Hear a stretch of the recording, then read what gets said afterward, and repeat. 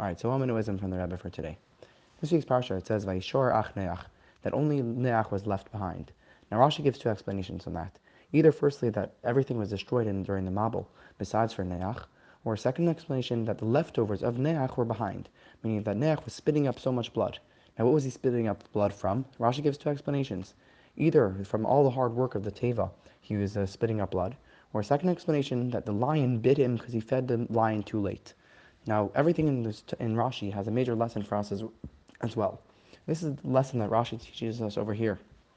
It's as follows: that a person has to go and he has to help out another person in this world. A person has to work very, very difficult to serve Hashem. And sometimes you have to go to the extent that it could be that a person is working so hard, he's going to be spitting up blood. He feels he is putting in efforts, he's lacking food, and he doesn't have what he needs in this world, and he's doing a very, very difficult time.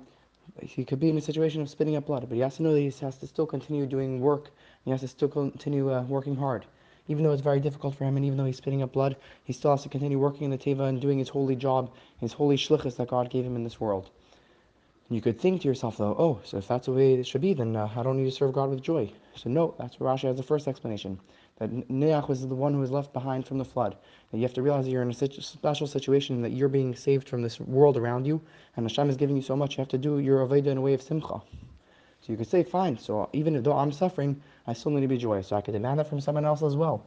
And so therefore I could demand from someone else to also be in that situation of being joyous even though they're not happy. Comes the last explanation of Rashi that no, to somebody else, to the lion, you have to be very, very nice. If you come even a little bit late, you do something even a little bit wrong to him, then he's not joyous. The lion is going to be suffering, and the lion will bite you back. So too, you have to know that when you're dealing with somebody else, you have to give him 100%. You can't let the other person notice the fact that you're splitting up blood and that you're not in a good situation. L'chaim, l'chaim.